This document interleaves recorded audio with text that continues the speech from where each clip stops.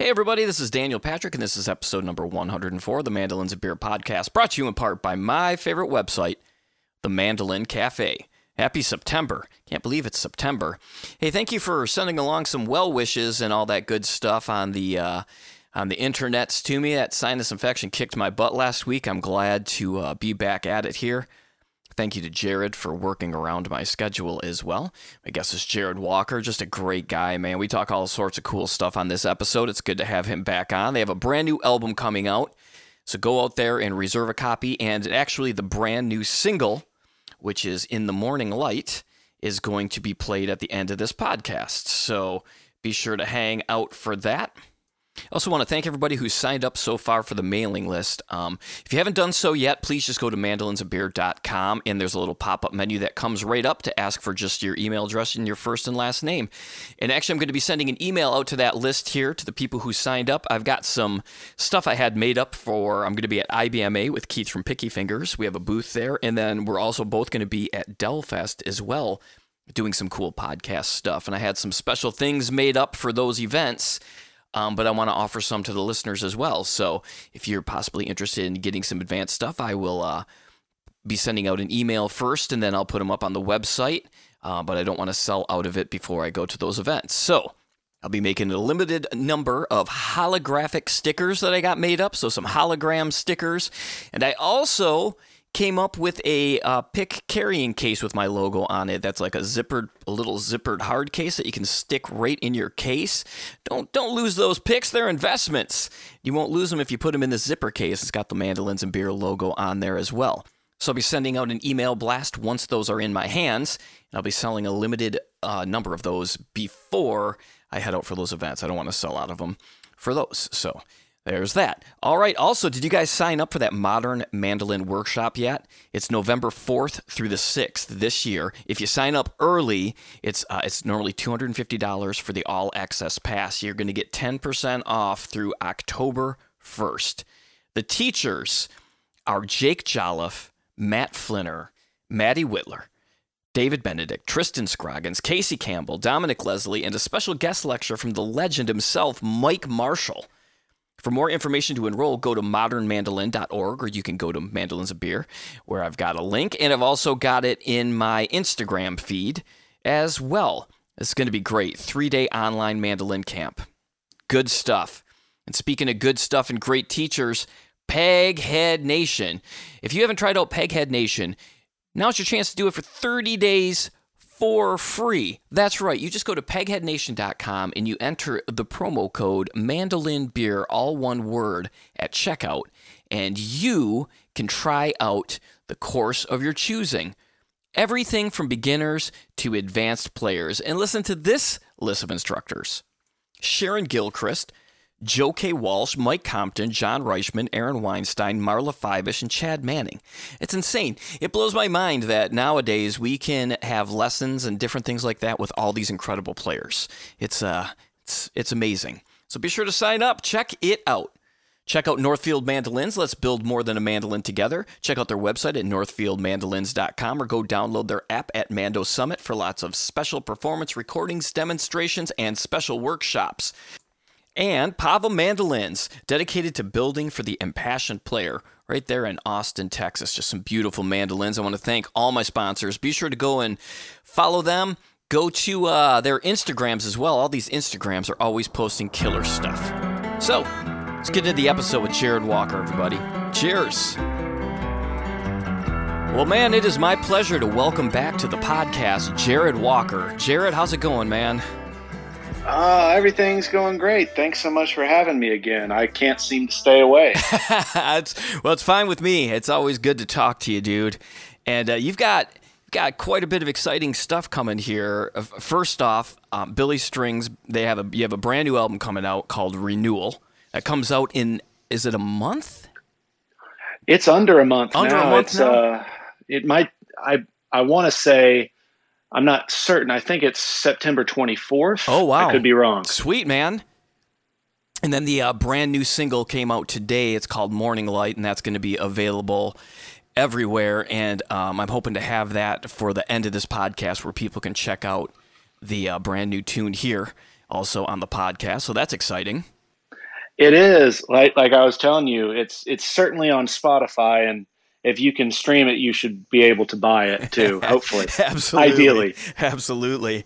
And with this album too, one of the exciting things I noticed right away is when on Billy's social media he had posted the looked like maybe the back of an album, and it had the track titles and then the people who wrote them, and you had a couple tracks on there again, which I think is incredible, man. Congratulations. Oh, thank you so much. Yeah, it's this record. I'm particularly excited about it for that reason. Um, this one is going to be a little bit more collaborative than the last one, Home, our last record. Not to say that that wasn't a collaborative effort, but most of the songs that were brought to the table, with the exception of one song that I had written called Everything's the Same on the last record, were all written by Billy or co-written by Billy. Um, Whereas on this record, there are three songs that I wrote with my friend Christian Ward, um, which it's always nice to bring something to the table. You know, Billy doesn't have any any stake particularly on a song that he hasn't written, but it's a kind of a pat on the back to have that song recorded. So I'm excited about that. Yeah, that's amazing. And the one tune I think I had actually heard, you guys have been playing it live. I'm not sure if you've been playing it both live, but the one, Red Daisy, I saw on one of the live streams that you all had done, and great tune. Well, thank you so much. Yeah, we we have been playing most of the songs from the new record before the album has even come out, which is unusual for us. You know, usually you try to save the stuff for a little anticipation, but we figure, you know, we weren't able to play so much last year, and when we were able to get back to work, we wanted to have those songs fresh in our head. So we are like, well, we might as well put them in the rotation now rather than try to remember them, you know, a year from now when the record finally comes out. Right, right. Yeah, that's great, man. And I think you guys have that great fan base. We were talking a little bit about this off the air too. It's like that old school taper trader thing where I don't think it's really going to affect anything because they're just as excited to hear every version of it they can possibly hear, you know? So they'll be excited to hear a recorded version as opposed to, you know, March 22nd or whatever the taper, you know, whatever the taper lingo would be for that. So, Right, which is a really different culture than what I grew up around. In the traditional bluegrass world, a lot of times you would play the same set every night for an entire tour, or maybe you would have two sets you switch between, something like that. But the fan base for Billy Strings is indeed more of that Grateful Dead jam band kind of crowd where certain fans will go to multiple shows in a row. And if you have people going to multiple shows, you don't want to repeat all your stuff from night to night because what's the incentive to come?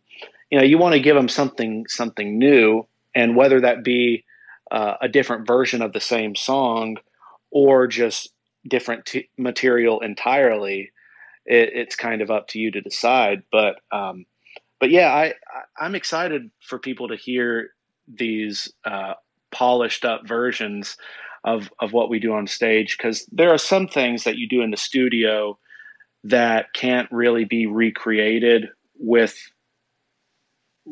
the ensemble that we have on stage. You know, we've got pedal steel on a couple tracks. We have some piano on some stuff that you know, it doesn't make sense to take out a pedal steel player with the band just for two or three songs. sure.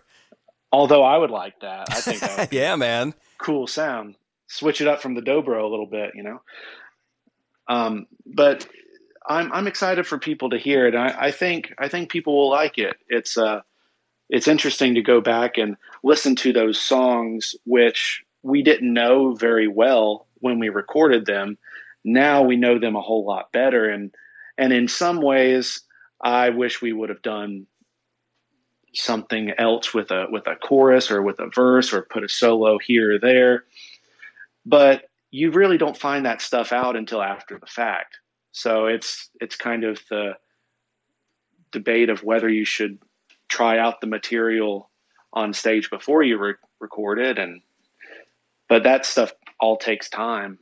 Yeah. So though, speaking of that, when you look at a lot of people, back in like when records were, selling, and that was the big thing, when people were selling millions of records, people always talk about like the sophomore slump, which obviously you guys are past one record, but I think a lot of that is said is because these bands would work on these songs all their lives. They'd get signed, and their first record was songs that had been played a bunch and, seen the light of day. And I think that's one of the advantages maybe to playing those songs live and putting them out there like you were. You kind of figure out maybe, oh, this one works, or, oh, what we should do here. So I'm really excited. Right. I'm excited to hear the album, dude. Yeah, that's an interesting thing with kind of the world that you and I live in. If you do work on creating an album of the perfect material for 10 years and you finally put it out, and then you have the problem of what do I do next? With bluegrass, thankfully, there's always the option to go more traditional and record Little Maggie or something. Right.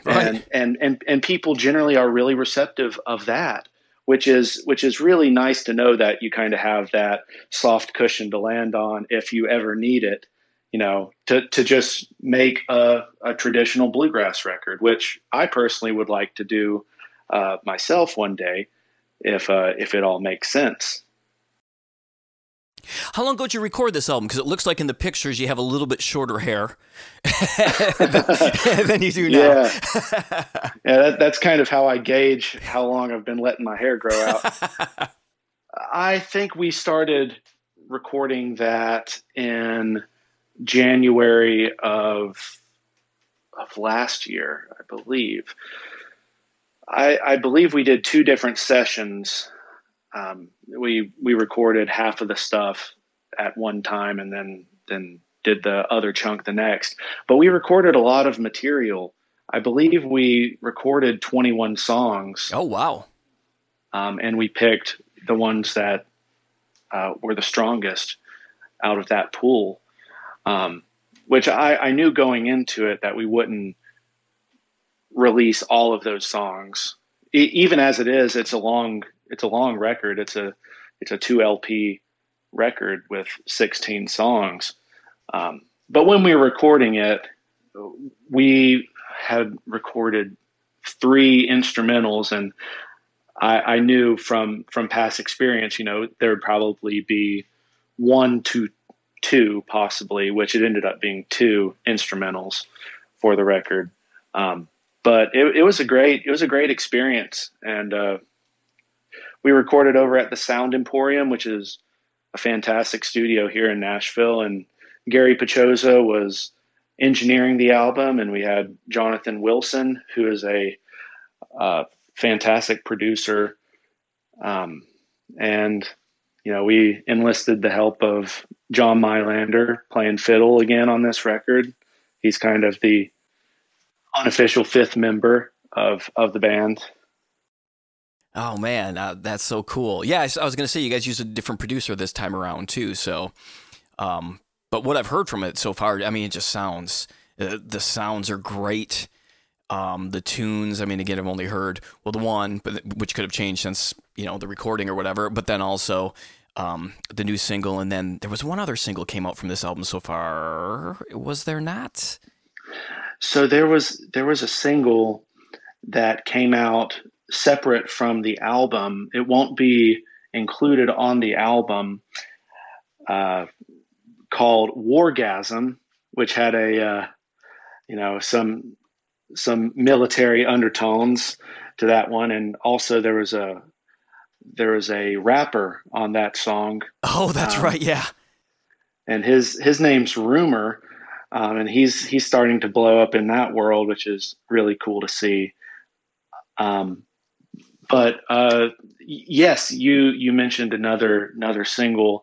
There's one other that will be on the renewal record called Fireline.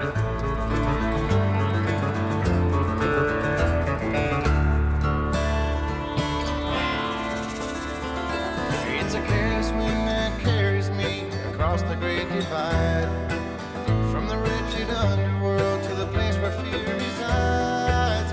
Behind the line you hold, you can only hold so long. When you see my forked tongue and you hear my twisted song. Yes, that's what I'm thinking of. You know what? In the Morning Light and Fireline, as we're talking, those are the two that I listened to today. Right. Yeah, that's a great one. That was more or less Billy Failing's song that he brought to the table, and we all helped bat it in. Right. But he brought it to the table. And obviously, interesting times have happened in the last time. The last live show I saw was the Strings in the Hall, which was the day after that you and Tristan and myself got together over there at the brewery. And that show was the first time where I was ever like, wow, man, I definitely feel like you could feel like something's happening. Just the energy. It was like, wow, this is a band that is about to just take off. And you guys, during the whole pandemic, did so much cool stuff, man. I mean, you've done Red Rocks. Was that I wonder if that's the only show that was ever to no crowd at Red Rocks. Were there others? There were a couple others at that time. They were allowing some really small number of attendees to go, but we just decided to do it completely as a live stream. Because it looks weird to have a venue that seats 10,000 people and just 300 people scattered in there, or whatever the number was. So we're like, oh well, we'll just wait. We'll just wait till next year.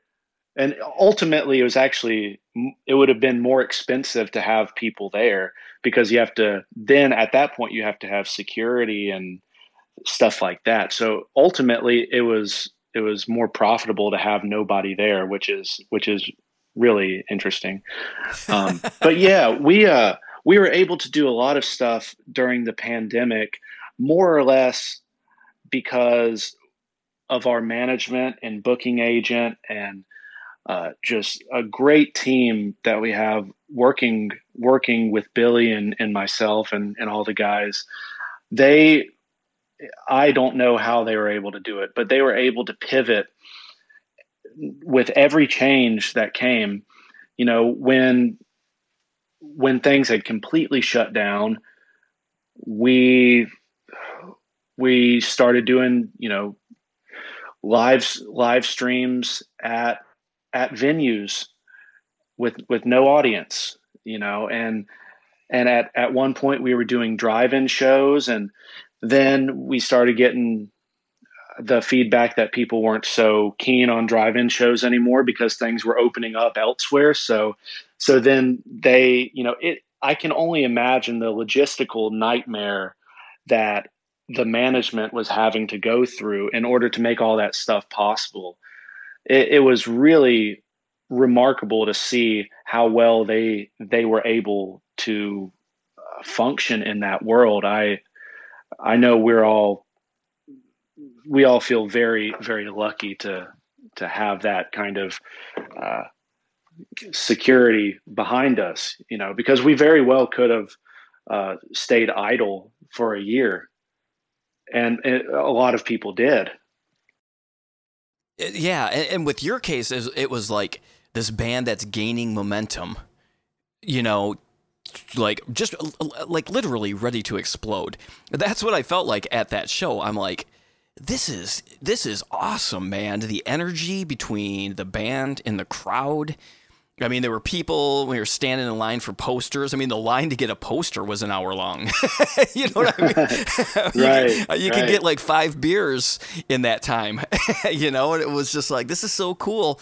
pandemic comes, you guys, like you said, the whole team pivots. You guys did an Austin City Limits recently. Yeah, we did. We actually did an Austin City Limits for no crowd. That was okay. So there's no crowd. Well, then we did it a second time more wow. recently to a crowd. The first time it was not. It was in the same theater, but it was not Austin City Limits proper. It was something else. It had some other kind of title. But I think the version that got recorded and will be televised, I think that went better than the first one personally. So that's a good thing. But yeah, we are able to do a lot of cool stuff that I was very worried at first, what was going to happen. Everybody's losing work, and everybody around me's going on unemployment, and that stuff gets really complicated. I saw a lot of people around me who had to move back home, and you hate to see that, but in some of those bands that had to break up for the pandemic and go work 9 to 5s, they probably won't be coming back, some of them, which is really unfortunate. It's, a lot of businesses shut down. It's not just music, a lot of businesses around me in Nashville. The landscape has changed a lot. People have been forced out. But at the same time, people's houses are looking a lot better. Everybody's been painting shutters and stuff. Everybody's lawns look great. Yeah, that I can't imagine, especially in a city like Nashville filled with musicians. I did a live stream in Austin in October, and I just remember walking around. I was going to sit in with a band at a brewery, and I had some free time. I'd been over down at the Ellis, where he builds the Mandolins, and it was a bit away. So I just went like, it's happy hour. I'll just stop downtown and wander around. And I'd just been in Austin a few years before that, and downtown's always happening. There was nobody anywhere. I mean, stores, no customers. It was like 5:30, 6 o'clock in the evening, and I just like, how are these all, this is one city, that just relies on tourism. Right. How many cities in this country that rely on that? And it was just like, oh my gosh, and again, like even just wandering around Charleston and seeing things that have closed that were, institutions and just couldn't make it through. It's just a drag. Oh yeah. And so many of those businesses, like, my go-to examples are always music related, but all those small independent venues, I saw a few of those disappear, which is really sad. And some of them are, historical landmarks, in my eyes. I was happy to see the Station Inn stayed intact. That especially is a crazy experience to have gone to the Station Inn back in the early 2000s versus going there now, because everything is just built up. I'm sure you've been to the Station Inn. Oh, bunch. Yeah. I know exactly what you're talking about too. Because I've been there. Did you ever go in the early 2000s when it was just like a gravel lot and nothing around it? Yeah, it was nothing around it. Yeah. and now it's high rises and expensive real estate, and it's a really ritzy part of town now. Oh yeah, the Gulch. They call it the Gulch, that area? The Gulch. Yeah. Yeah. It's so weird to see that, and then just go to this killer. Actually, that's how I met Josh Rilko. Believe it or not, was when I was going to do that live stream initially. And actually, you were going to be part of it. And you guys got the Red Rocks, but he saw I was going to be in Nashville, and I think he might have been the first band that played at the Station Inn when they reopened to the public to a really limited amount of people. And right, he just right. reached out. He's like, "Hey, man, I'm playing at the Station Inn." I'm like, "Holy cow, I didn't know it was open." But yeah, it was incredible. There was, hardly anybody there, unfortunately, and fortunately, I guess, because it was like, Right. September. But I just love the Station Inn, and it was, I'm glad to see it's still going. It's one of the original spots to hang out here in town. It's been there, I think, since the 70s, and it doesn't look like it's changed a whole lot, which is so cool to me. I love that. That's the hipster side of me is a sucker for that. Absolutely. But I see that piece of property. For people who don't know what the Station Inn is, it's a legendary bluegrass venue, and it's kind of a mainstay for bluegrassers in Nashville and all across the country. People go and visit it. And I know for myself, I was shocked at how small it was, given the reputation it had. But that piece of property has to be worth, I don't even know how many millions now, because you could put a huge high rise there. And I worry about that place. I hope they turn it into a historical landmark, because it kind of like the Ryman or, one of those places.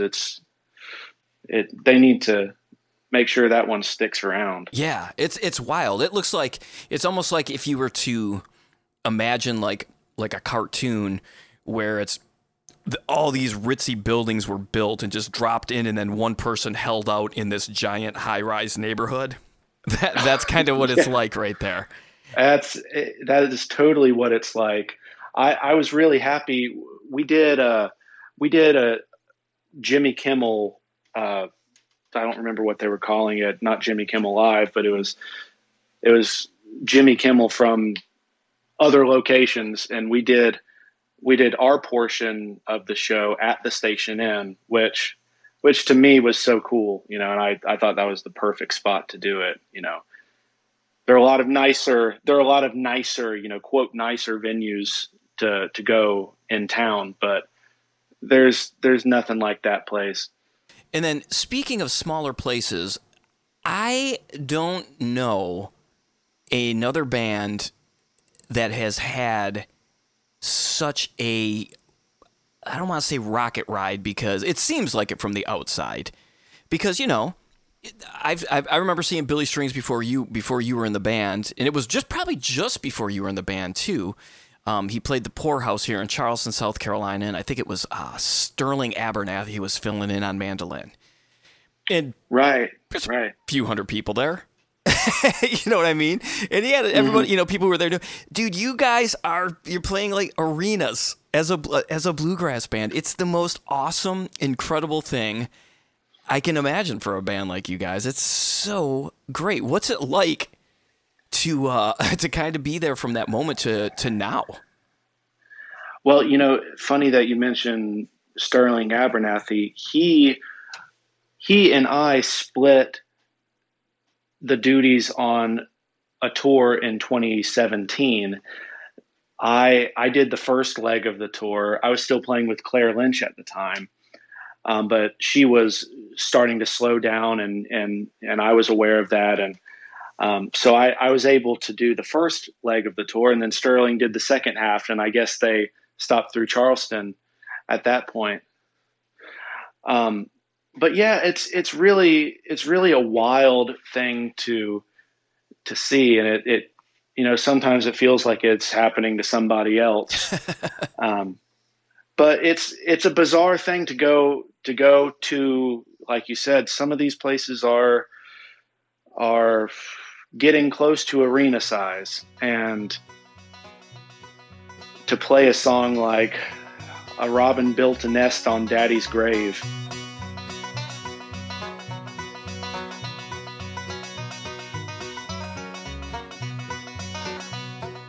Springtime is a coming in the mountain, by a river on the hill where Daddy lay. All the songbirds were singing, and a robin built a nest on Daddy's grave. And in a place like that is just such a trip. it's so weird. It's like, where were all these bluegrass fans when I was a kid in high school, like just trying to prove that bluegrass is cool. Um, it's funny, people from my high school who didn't care about bluegrass at all. Sometimes I get messages from those people asking, can you get me into the show, which is so cool. And I'm glad that bluegrass is kind of catching on. Uh, it feels like in a similar way to the, not the rebirth necessarily, but when Oh Brother came out, it kind of reignited this interest in bluegrass.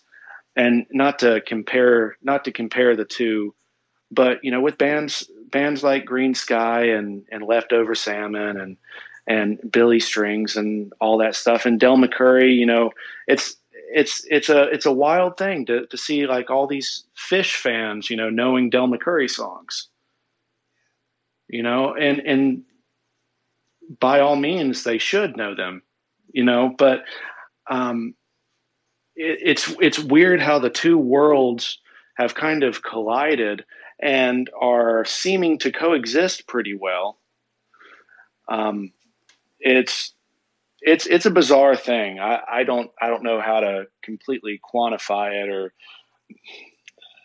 I don't know if anything I'm saying sounds intelligible, but it's, all I can say is very wild.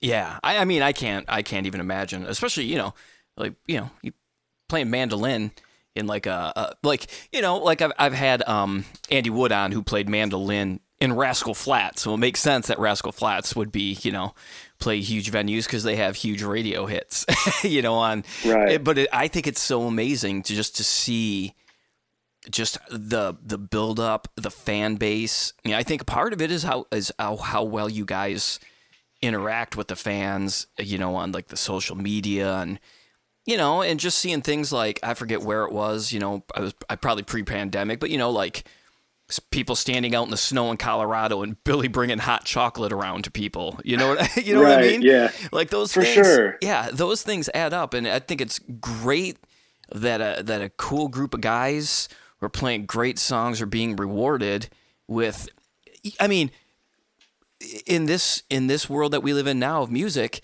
like, that's the biggest. There are no more 10 million records being sold. You know what I mean? Mm-hmm. It's people going to live shows, and it's so great to see the large amount of people you guys are playing to, or like seeing the reaction of people at the Newport Festival. Like, oh yeah, dude. It's incredible. I mean, if you guys are coming live to anybody around here who's listening to this podcast who hasn't been out, or, I understand people are still a little wary to go out too, but if you're going to go to a live show, man, you got to go see, guys. And the light show's killer. I'd love to talk to you actually right now a little bit about your live sound. The one thing that blows my mind when watching videos of you, especially recently, is your right hand. Your technique is great, and your right hand, dude. You guys are playing to thousands of people. Tracks are, the song's just racing, and your right hand looks like it's on vacation in the best way ever. You know what I mean? It's just like, I got this. I know what I'm doing. And it's just smooth and loose. But, it's not, your playing is still just ripping along. Has there been stuff that you've been working on in the meantime, or is that just something that's always been there? And well, I appreciate you saying that. It's always something that I'm working on.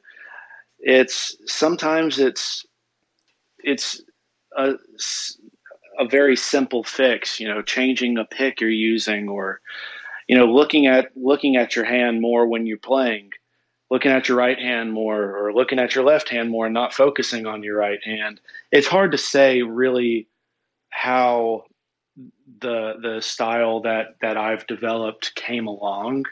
Really, it's hard to say, but there are always things to work on. I found myself, this is kind of embarrassing, but I found myself on the last tour we played, I dropped my pick 3 times on that tour in the middle of playing.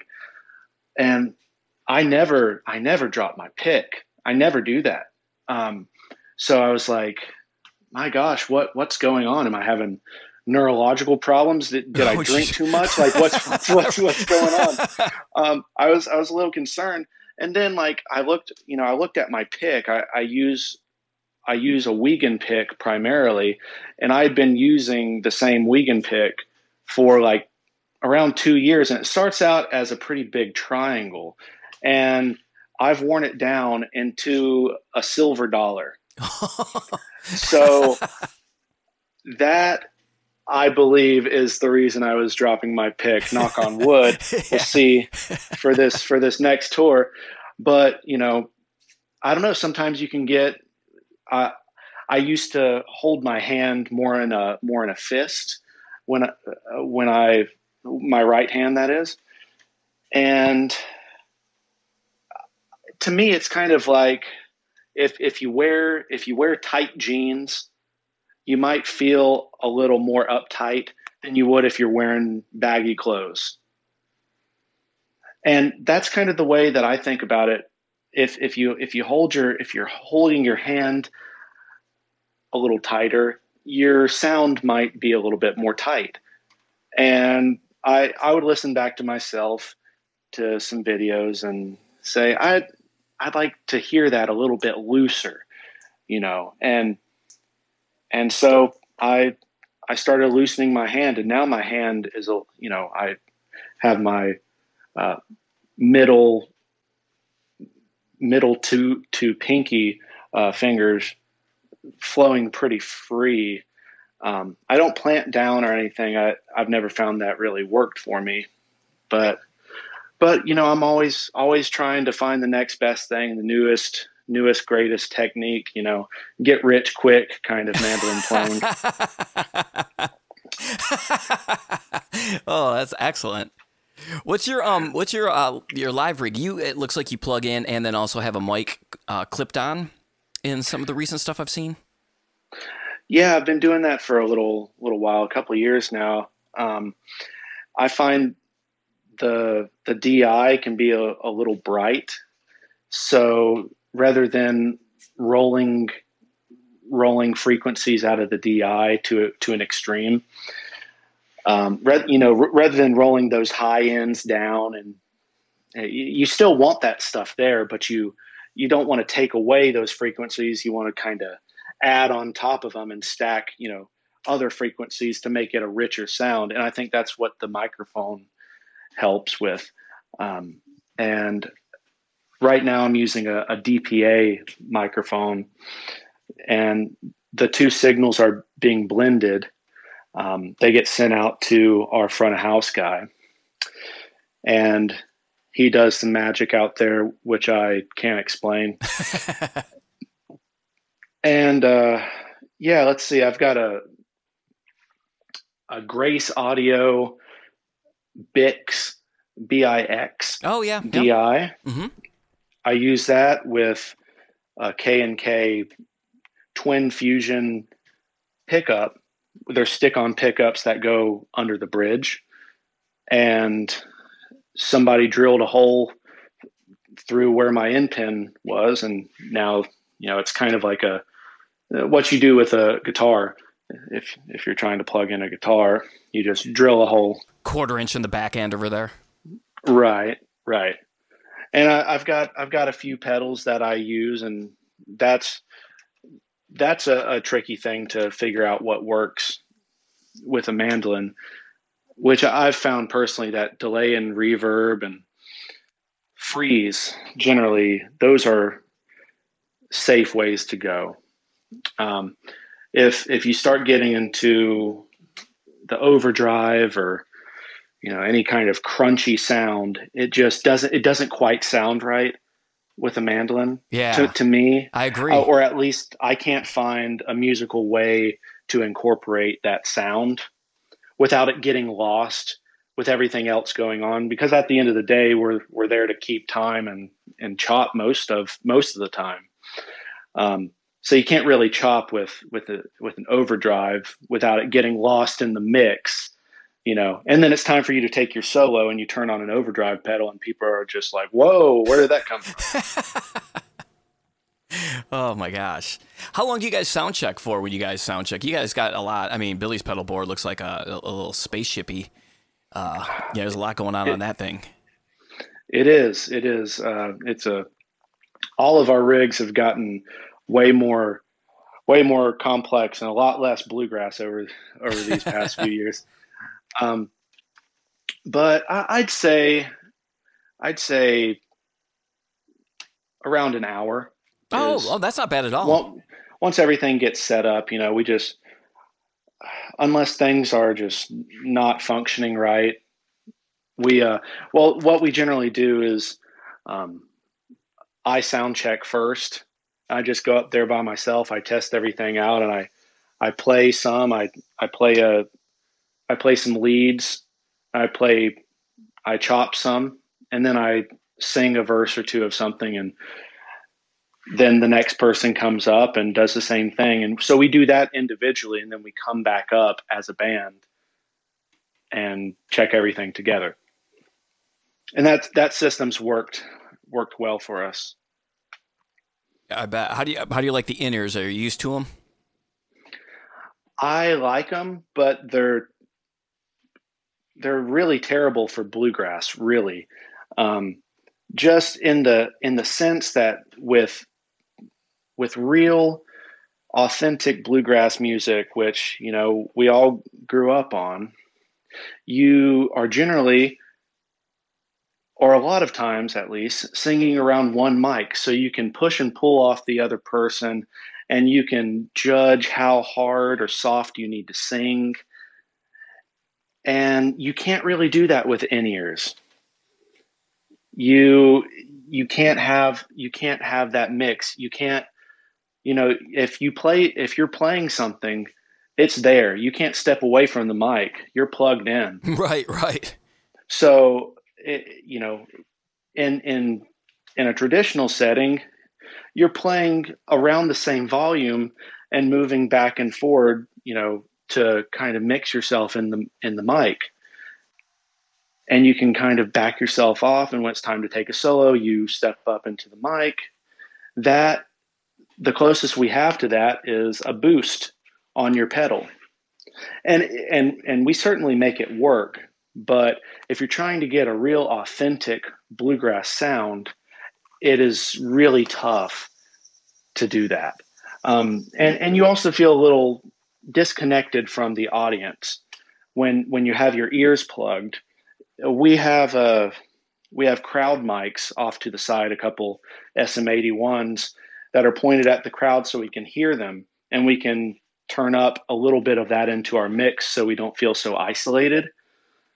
But at the end of the day, we can't play the kind of venues that we're playing right now without being plugged in. It's just not possible. No, and I mean, out front, it sounds like your guys, it sounds great. Like your front of house guy does a killer job.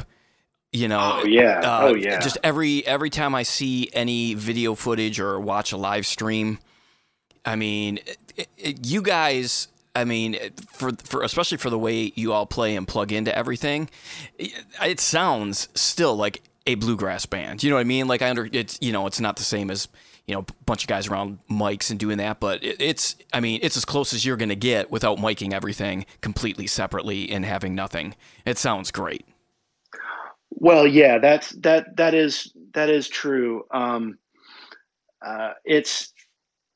It's funny after the fact, whenever I go back and I listen to something or I see a video, it always sounds more balanced than it does in my ears, which is kind of a mind game in itself. and I know that it sounds good out front, but in my ear, I'm hearing more of myself in the mix than people are hearing out front proportionally, because I need to be able to hear myself in order to gauge what I'm doing, and I have my vocals louder than they are in the mix out front, because most of the time I'm singing parts.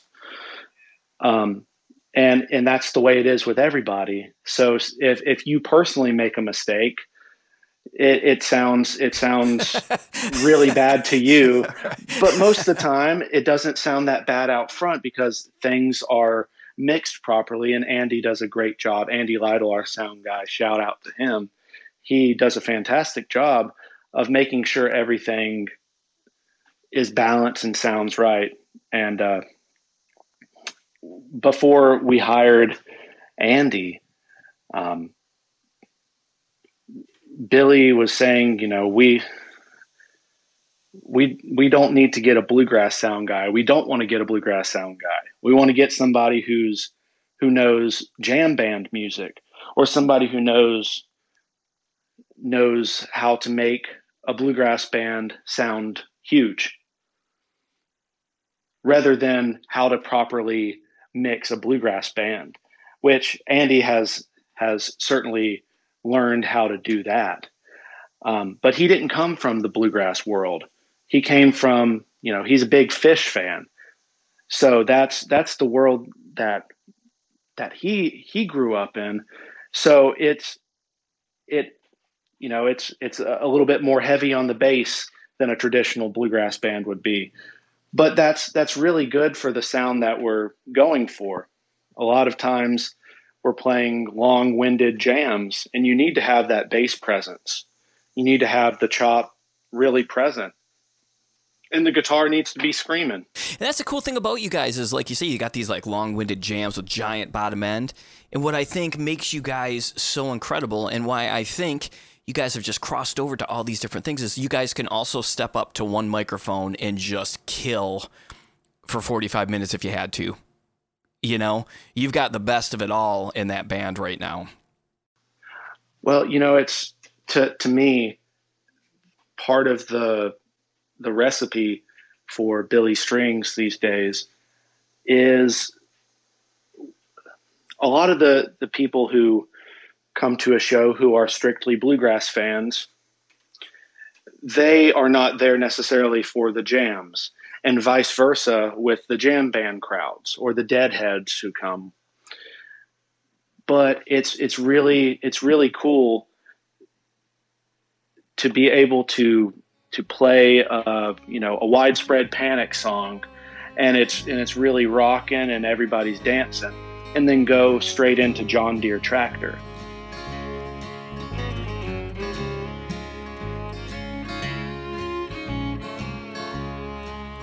Hey, mama, here's a letter from your son.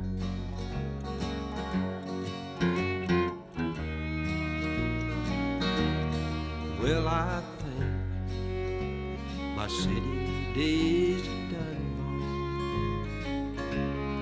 and it ain't. Which most of the people who are traditionally a jam band fan, they wouldn't necessarily turn on John Deere Tractor left to their own devices.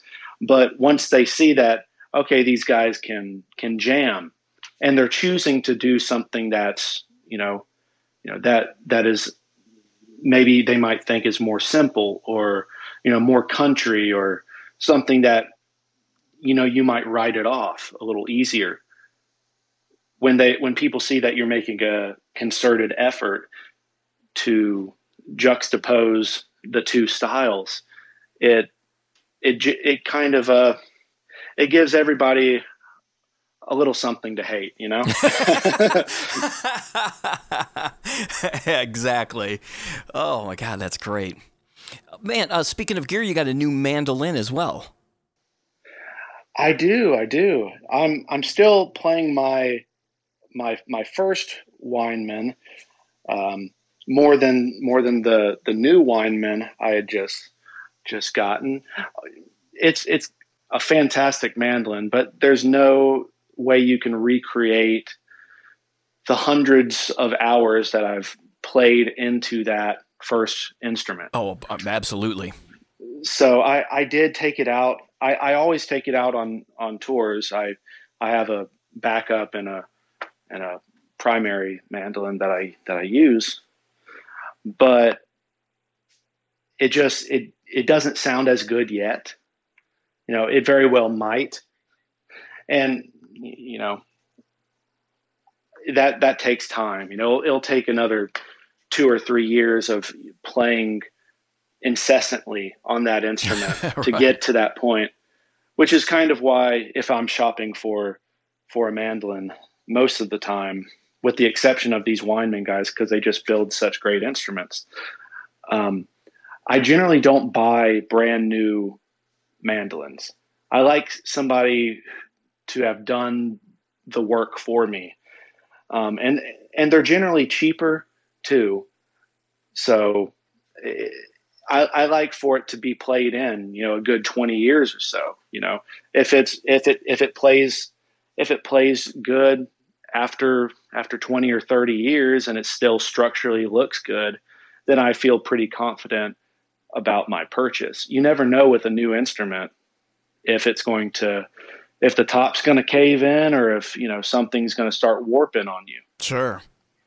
What are the differences between the new one that you got and the one that you have now? Did you get like different woods, or was it just something different you were looking for?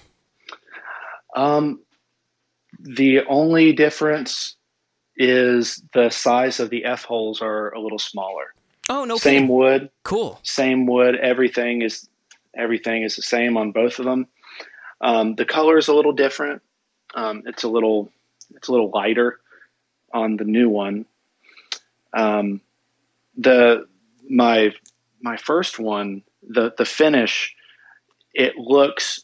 I don't want to say crude, because that sounds like a negative adjective, but I actually like that. I like that quality of the Lloyd lures. You can tell they were done by hand. The sunburst it doesn't look completely even. It looks a little bit more janky, and I like that personally. To me, the way a mandolin is supposed to look is how a Lloyd lure looks, and that's kind of what I judge it off of. And sonically too. I generally go for the mandolins that have tone bars, and as opposed to X bracing, personally. You were also just playing a lure recently, though, too. I saw on your Instagram feed there. Yeah, that's one of the great things about living here in Nashville is you can make friends with some legendary guys and go play their instruments you can't afford.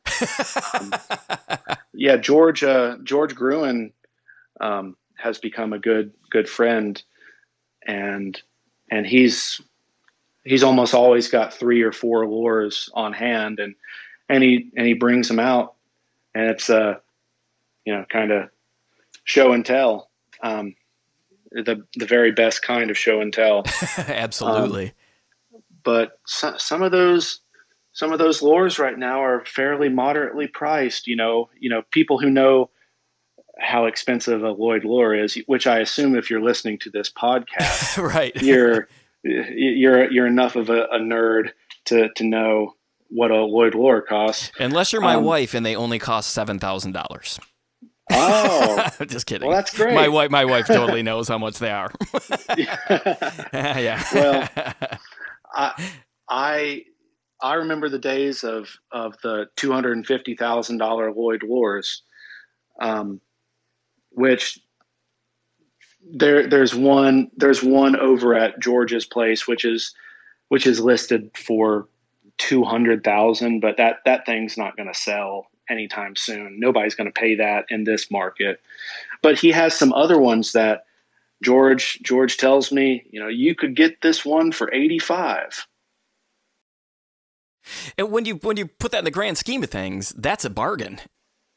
It is a bargain. If you can swing it, you'll be able to sell that thing for much more money in the future. But unfortunately, if I bought something like that, I think I would probably die before I sold it. So it's not really an investment at that point.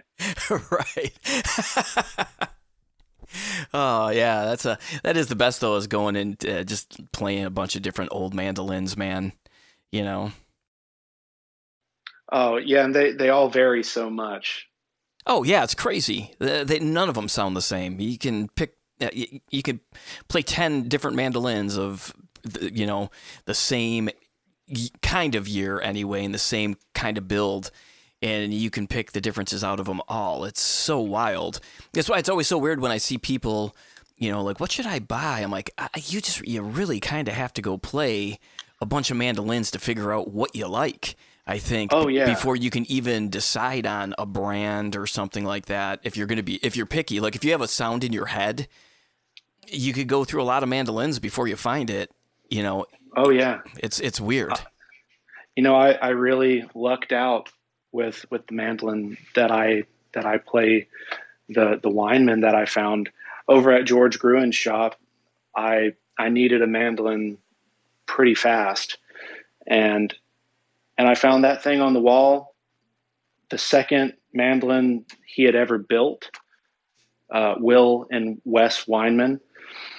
I had never heard of the brand. They had just built this second mandolin, and they took it to George to see what he thought about it, and he liked it, and he put it on consignment. And a couple days later, I come in there and I find it, and very unlike me, I bought this mandolin from a unknown builder at the time, and it's turned out to be a fantastic mandolin. And it really, I played those lures, and I think my mandolin was the only one that I think beat my mandolin was the lure that was $200,000.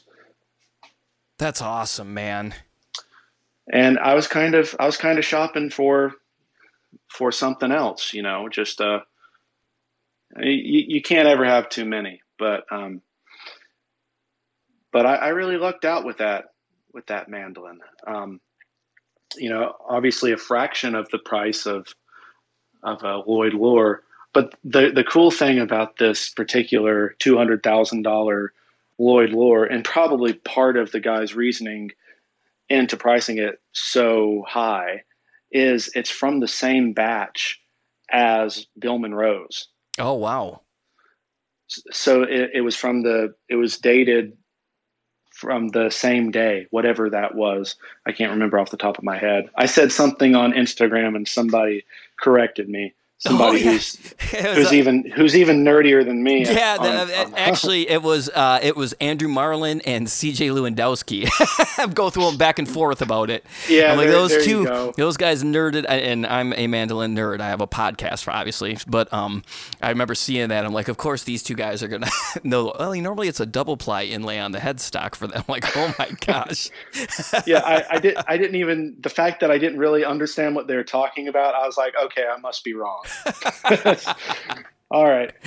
But I did play a couple that day, so I got my numbers switched up a little bit. But, Lloyd lure, I believe Andrew or CJ might correct me on this, but from what I understand, they would be built in batches of, 4 or 5, something like that.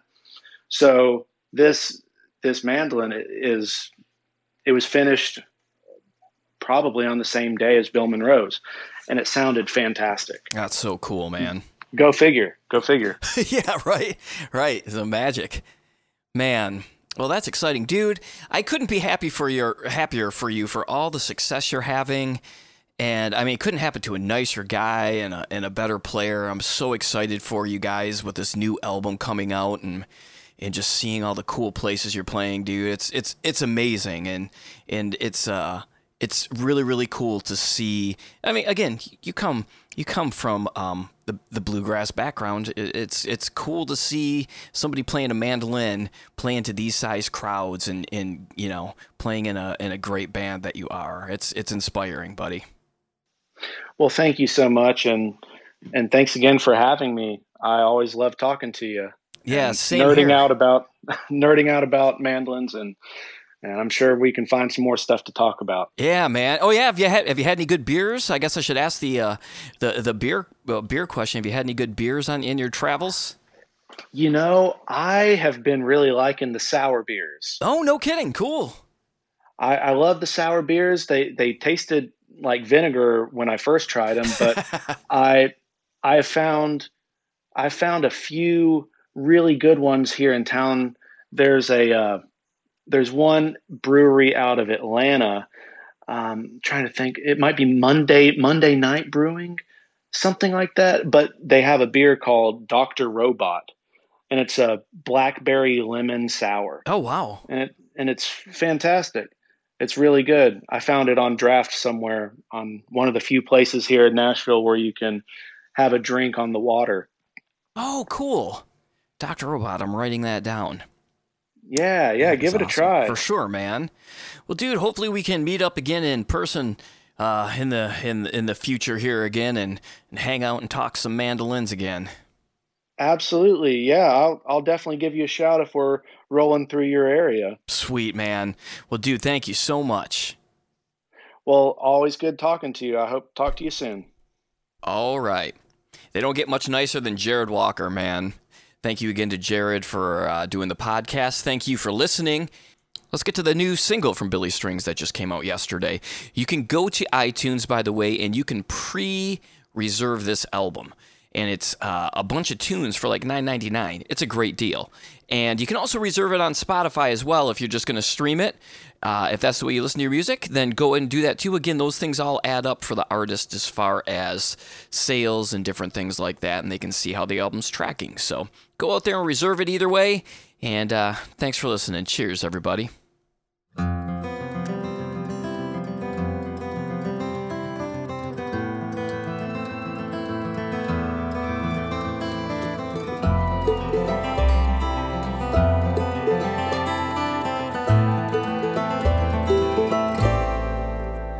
In the morning when I see her in the light, she comes through to me in any kind of weather.